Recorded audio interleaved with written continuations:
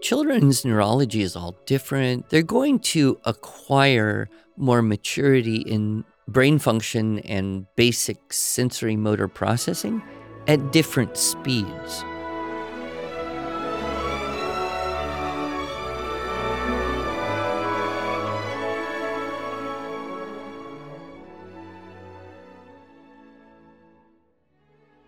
Hello, and welcome to the Arts of Language podcast with Andrew Poudois, founder of the Institute for Excellence in Writing, or as many like to say, IEW.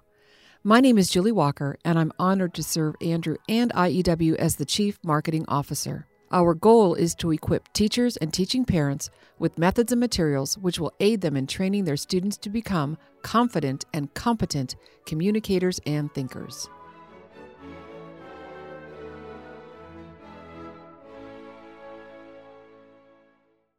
So we have a couple traditions, Andrew, with our podcasts. Well, I know a couple. Okay. But what are they? So one is every 10 episodes, we do an Ask Andrew Anything. Yeah. And you know, my favorite one ever was when we just did questions from kids. Oh, yeah. We should do that again. We should do that. We actually are getting close to, what do you call it, a century. A 100th? Yes. And what will it be, the next 100th? Well, what I'm hoping, we haven't quite figured this out. So, dear listener, if we don't actually pull this off, well, we could pull it off with your help, but I'm hoping that we can do a live call-in show. Oh, we could do it on video, and we could, have a big party too. Yeah, do a big party. So I think it's number 400 that we're approaching. Wow. Yep. But I should mention that we also are doing the exploding ladder. And I know some of our listeners do not like this, but it is just for you and time management and efficiency, because you don't have to go back to episode 1. You mean not me, but the listeners? The listeners don't have to go back to episode 1 and start at the very beginning, because we've exploded that rung on the ladder. You just need to keep climbing up, higher up. I see. So how many episodes are on the ladder at any given time? Like total number available? Yeah, a couple hundred. Okay, well, that's got to be enough. Because, exactly. I mean, you can't listen to more than that. And we circle around and we talk about some of the same things. We space it out, but there's some new information that comes up. And so this is the other tradition that we started in 2020. And that was every 10 episodes on the 5s, we give an opportunity for you and I, or you and I and a guest, to have a conversation about how to start homeschooling if that's what you want to do. We call them Homeschool 101 podcasts. Well, okay. And that's where we are today. That is where we are today. We don't have a guest. It's just you and me. Okay. And our sound tech in the room. I'll start. Can people actually homeschool? Do you ever hear that question? No, not anymore. Yeah. There are people who don't quite know where to begin to get information. But I would say almost everyone has now an acquaintance or a friend or someone at their church or someone in their community who homeschools. Right, exactly. So it's become very common, almost ubiquitous, that everyone knows someone who homeschools. Exactly. So if you want to do it, that's probably where you would start. Yes.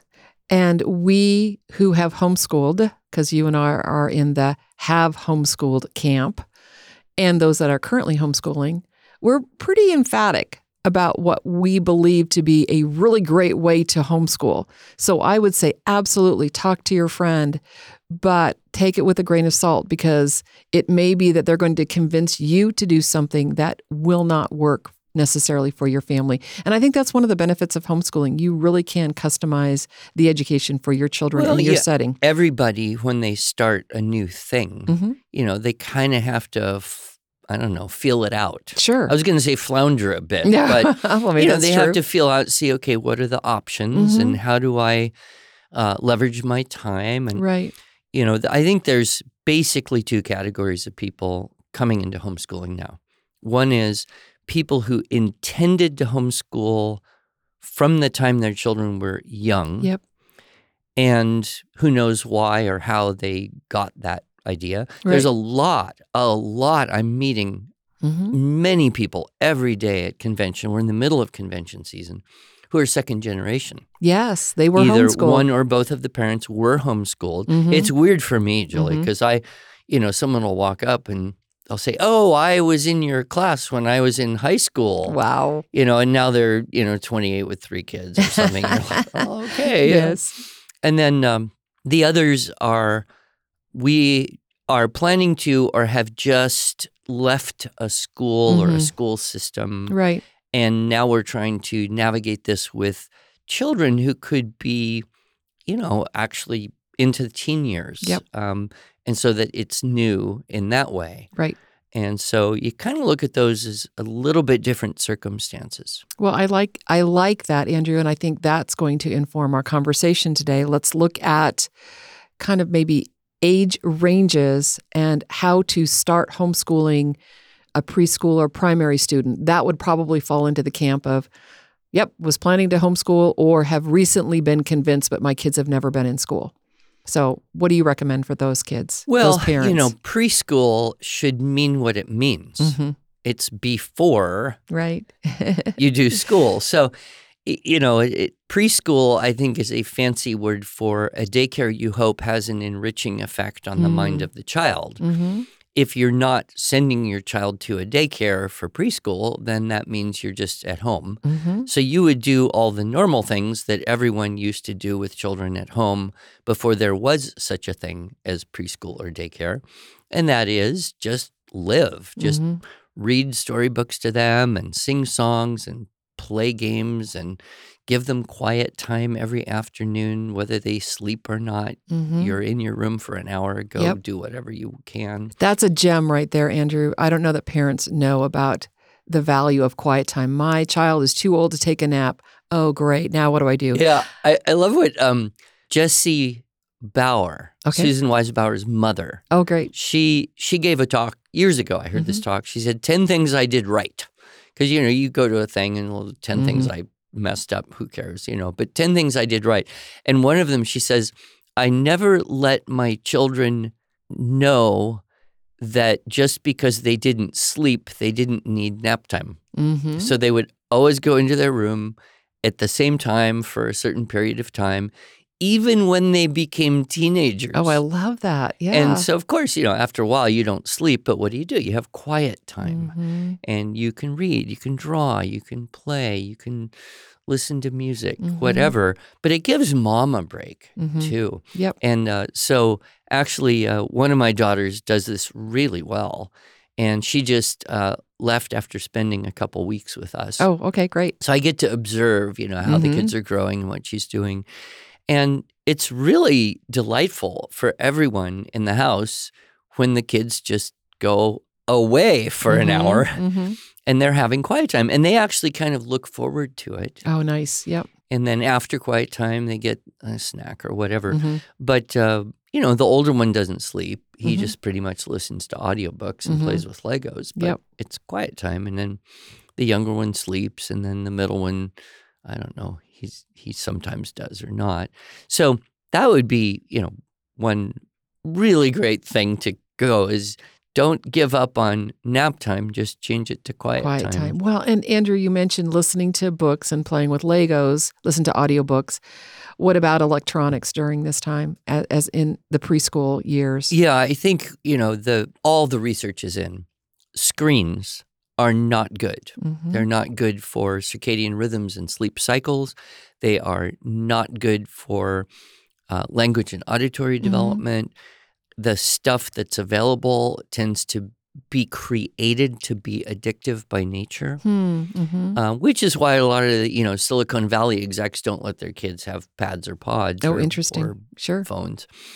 But audiobooks are very different. They are not a screen per se, although you might access your library through a screen. Sure. And, what's great about kids who grow up with audiobooks is they just have this very enriched vocabulary. And it's been fun to hang out with these grandsons who do listen to a lot of audiobooks because even the youngest, who's just 3, he asked me the meaning of a word. Oh, interesting. The other day. And I thought, how could he possibly have heard this word? I can't remember what it was, but it was one, it's not a daily conversation word. Sure. But then I realized, he heard that from the audiobook. And so kids are just constantly enriching their vocabulary. Right. and imagination through audiobooks. And of course, we supplement with carefully selected movies and videos. But I would caution everyone against screen-based education software for young children, things that are going to purport to teach things like reading and spelling on a screen. Yeah. I'm sure there's people who've used it and it's been fine, but I think it creates a relationship with a screen that has a lot of potential to go sideways. Yeah. Okay, so preschool, just read, have them listen to books? Well, in my talk, Cultivating Language Arts, oh, great. preschool through high school, which I think is one of the best overviews that I have ever done. And I wish everyone would have access to it. Link in the show notes.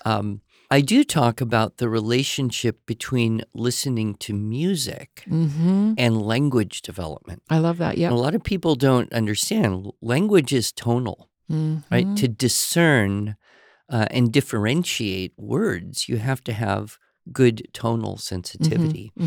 And that is cultivated by music from the very youngest age. Yep. And I think one of the weak points for a lot of people is they just kind of put on music randomly, whatever things might be fun right now, or they put on music as a distraction, or they put on music to create a more pleasant environment. But what children most benefit from is hearing the same smaller little piece of music with high repetition. Okay. And this is the same reason that young children, watching your grandchildren, why they want to hear that same book. You read it earlier today. You've read it a few times every day for a week, and they want to hear that again. Why? So what repetition does for children is it creates in them better attentiveness. Why? Well, they're anticipating something. We do this as well. Sure. We notice, okay, something's coming. I believe I know what's coming. I think I remember what's coming. And now it's here. Yep. And isn't that exciting that I knew what was happening? Yep.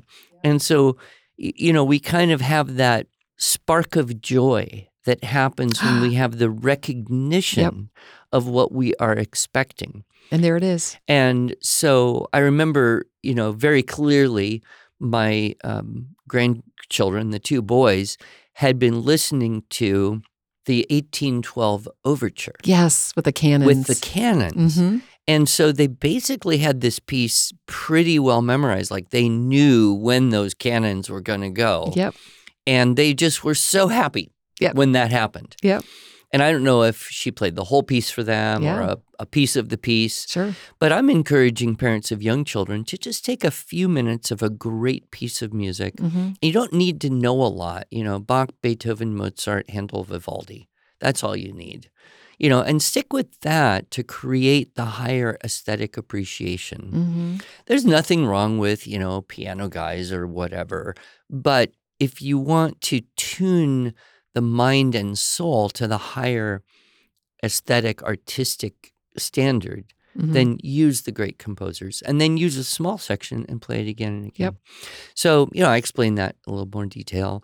And then reading those same books again and again. And then you'll notice a child will be done with a book. They got it. They don't have a desire to hear that again right now.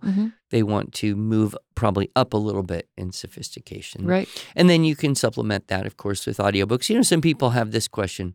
What if my young child doesn't understand everything? Right. Good question. My answer is young children don't understand everything anyway, right? I mean, we don't censor the environment because they don't understand every conversation. We're more likely to worry they do understand things and spell out words in secret code so that they don't, of course, that's how a lot of kids, they learn to spell ice cream. Yeah.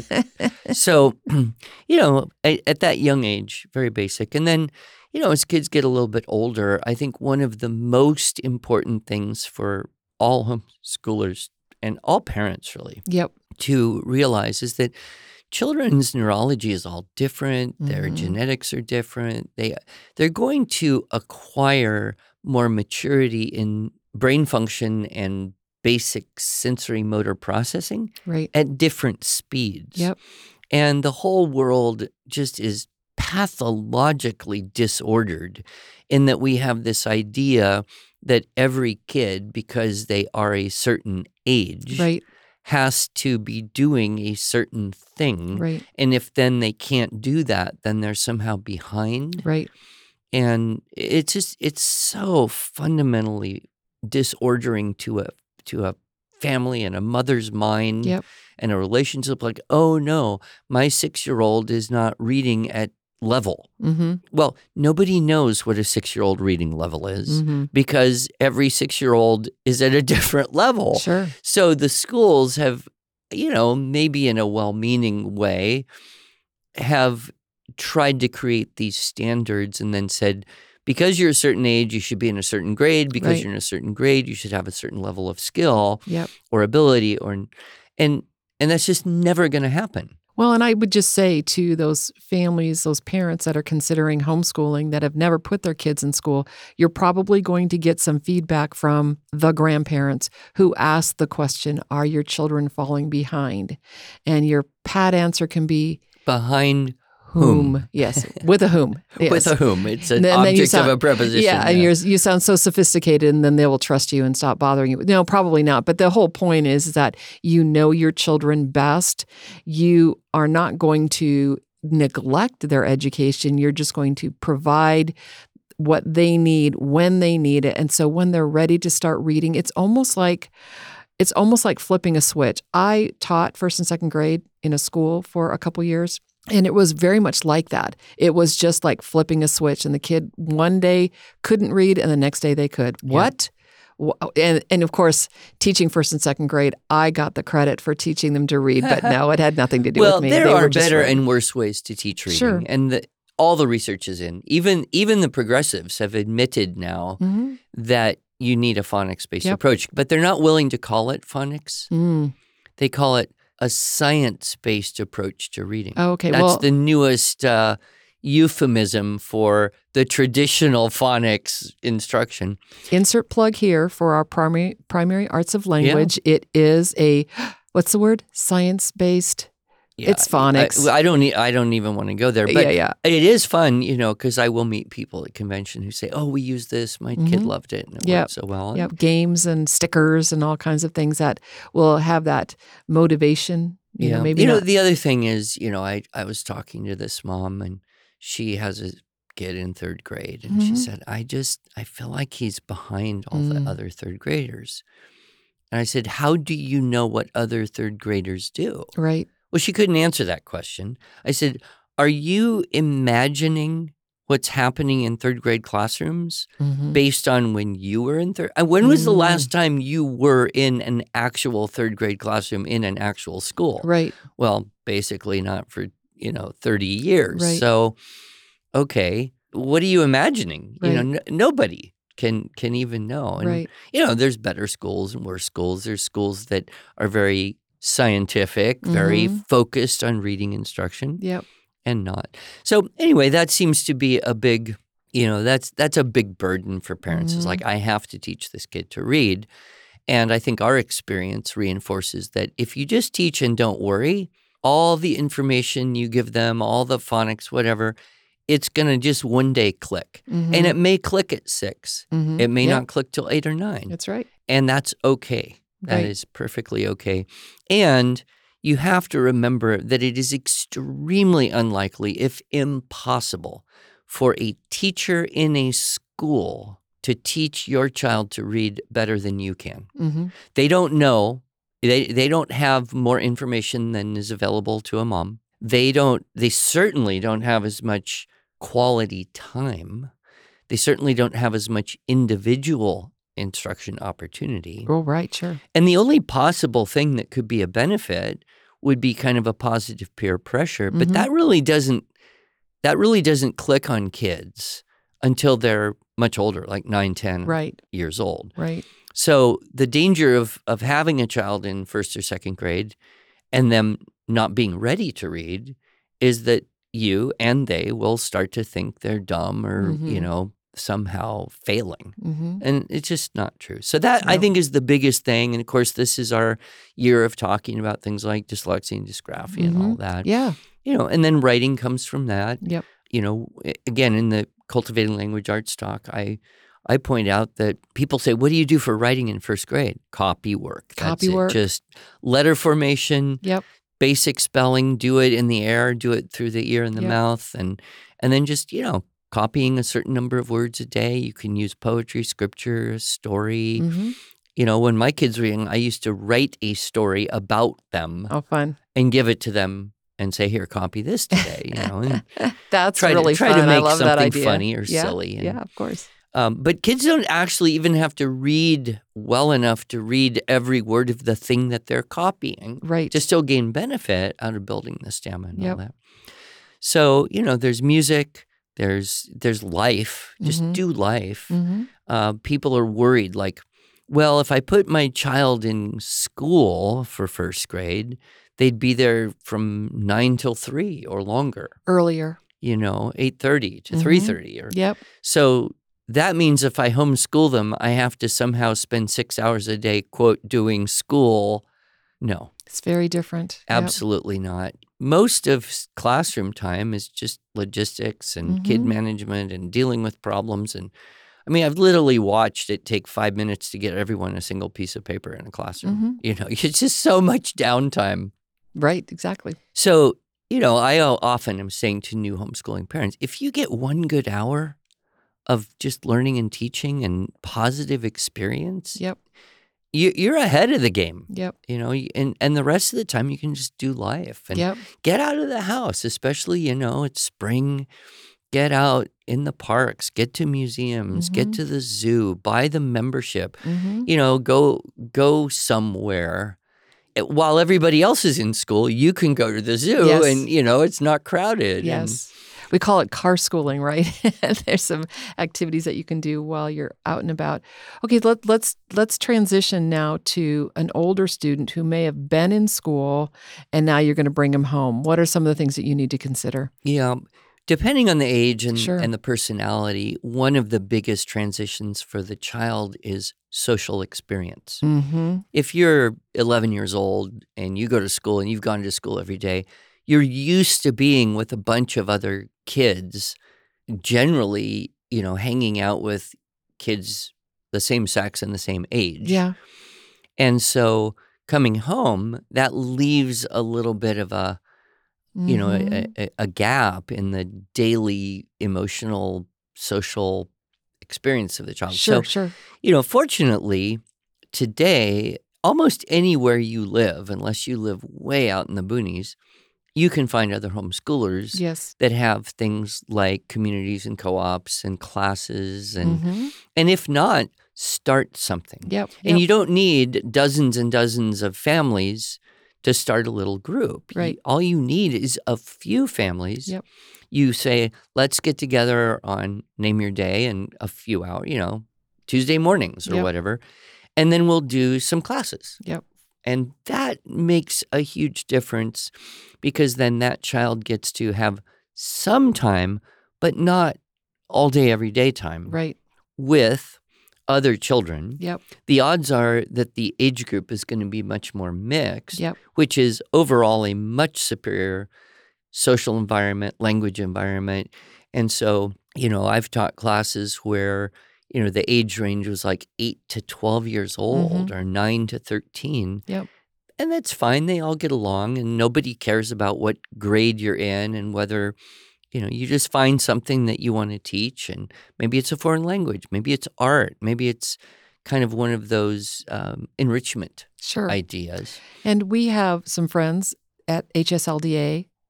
You've been homeschooling a long time if you can say HSLDA really quickly. But HSLDA stands for Homeschool Legal Defense Association, and they do so much more than just basically protect your right to home educate your children. Help people network and connect. Yep. Almost every state has a state homeschool organization. And HSLDA will link to that. And I'm sad because I'm meeting more and more homeschoolers that don't even know their state has a state org. Yes. Even in big places.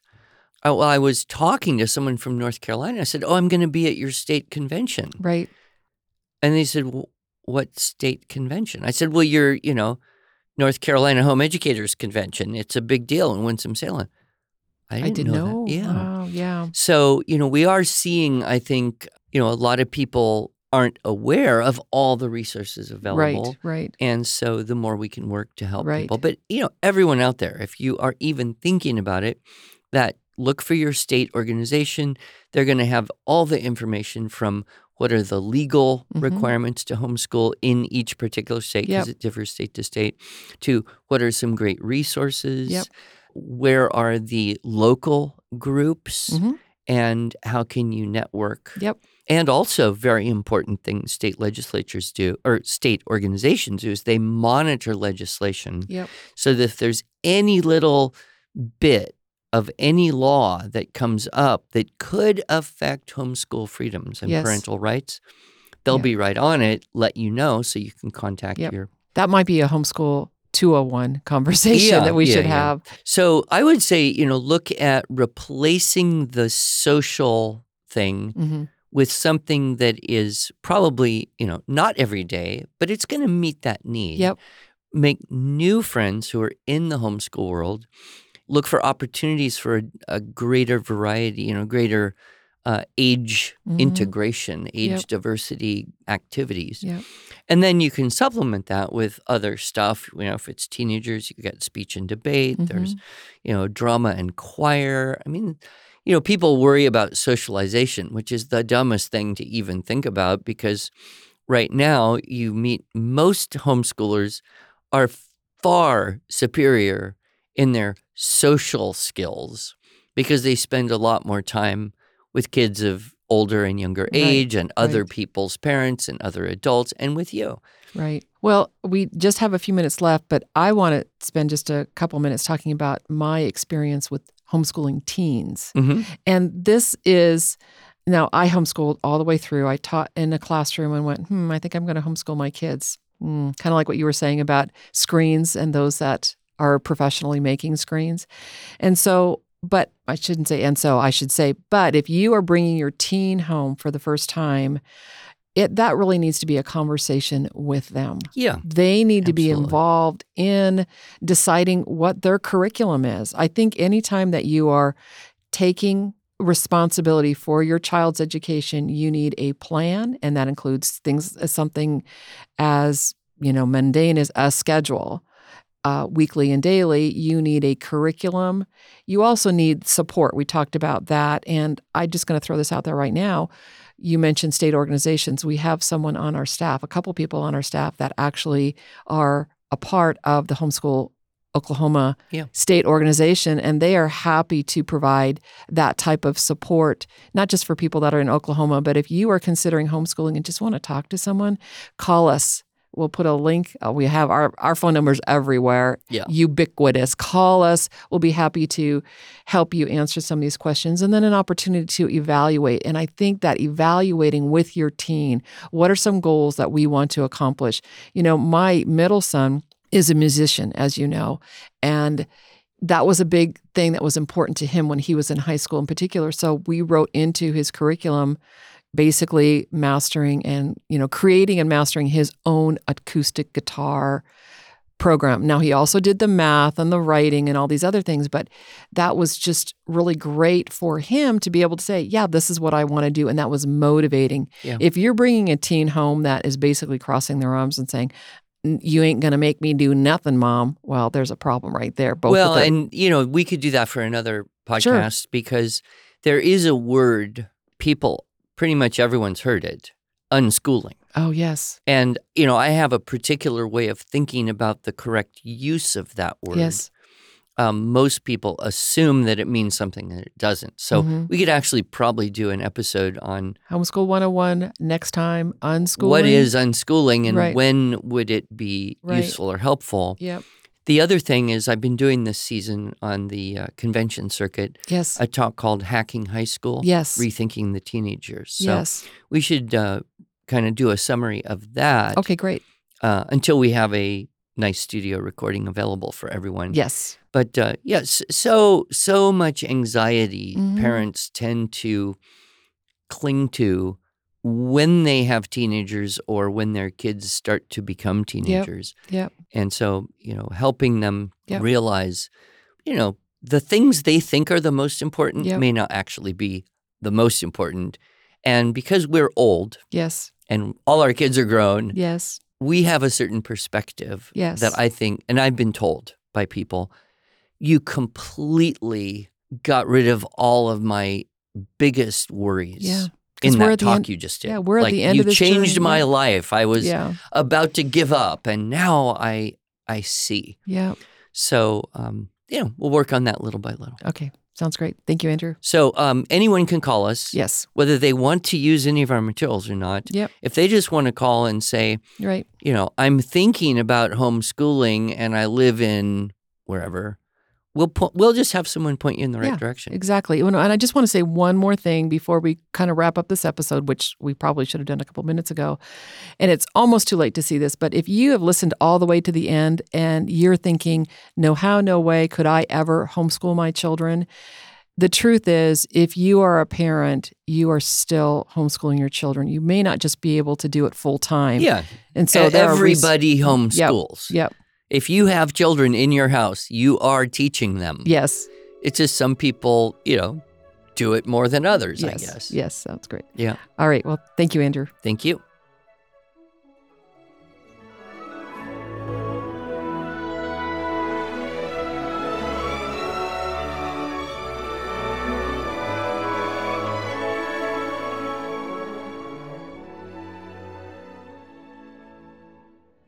Thanks so much for joining us.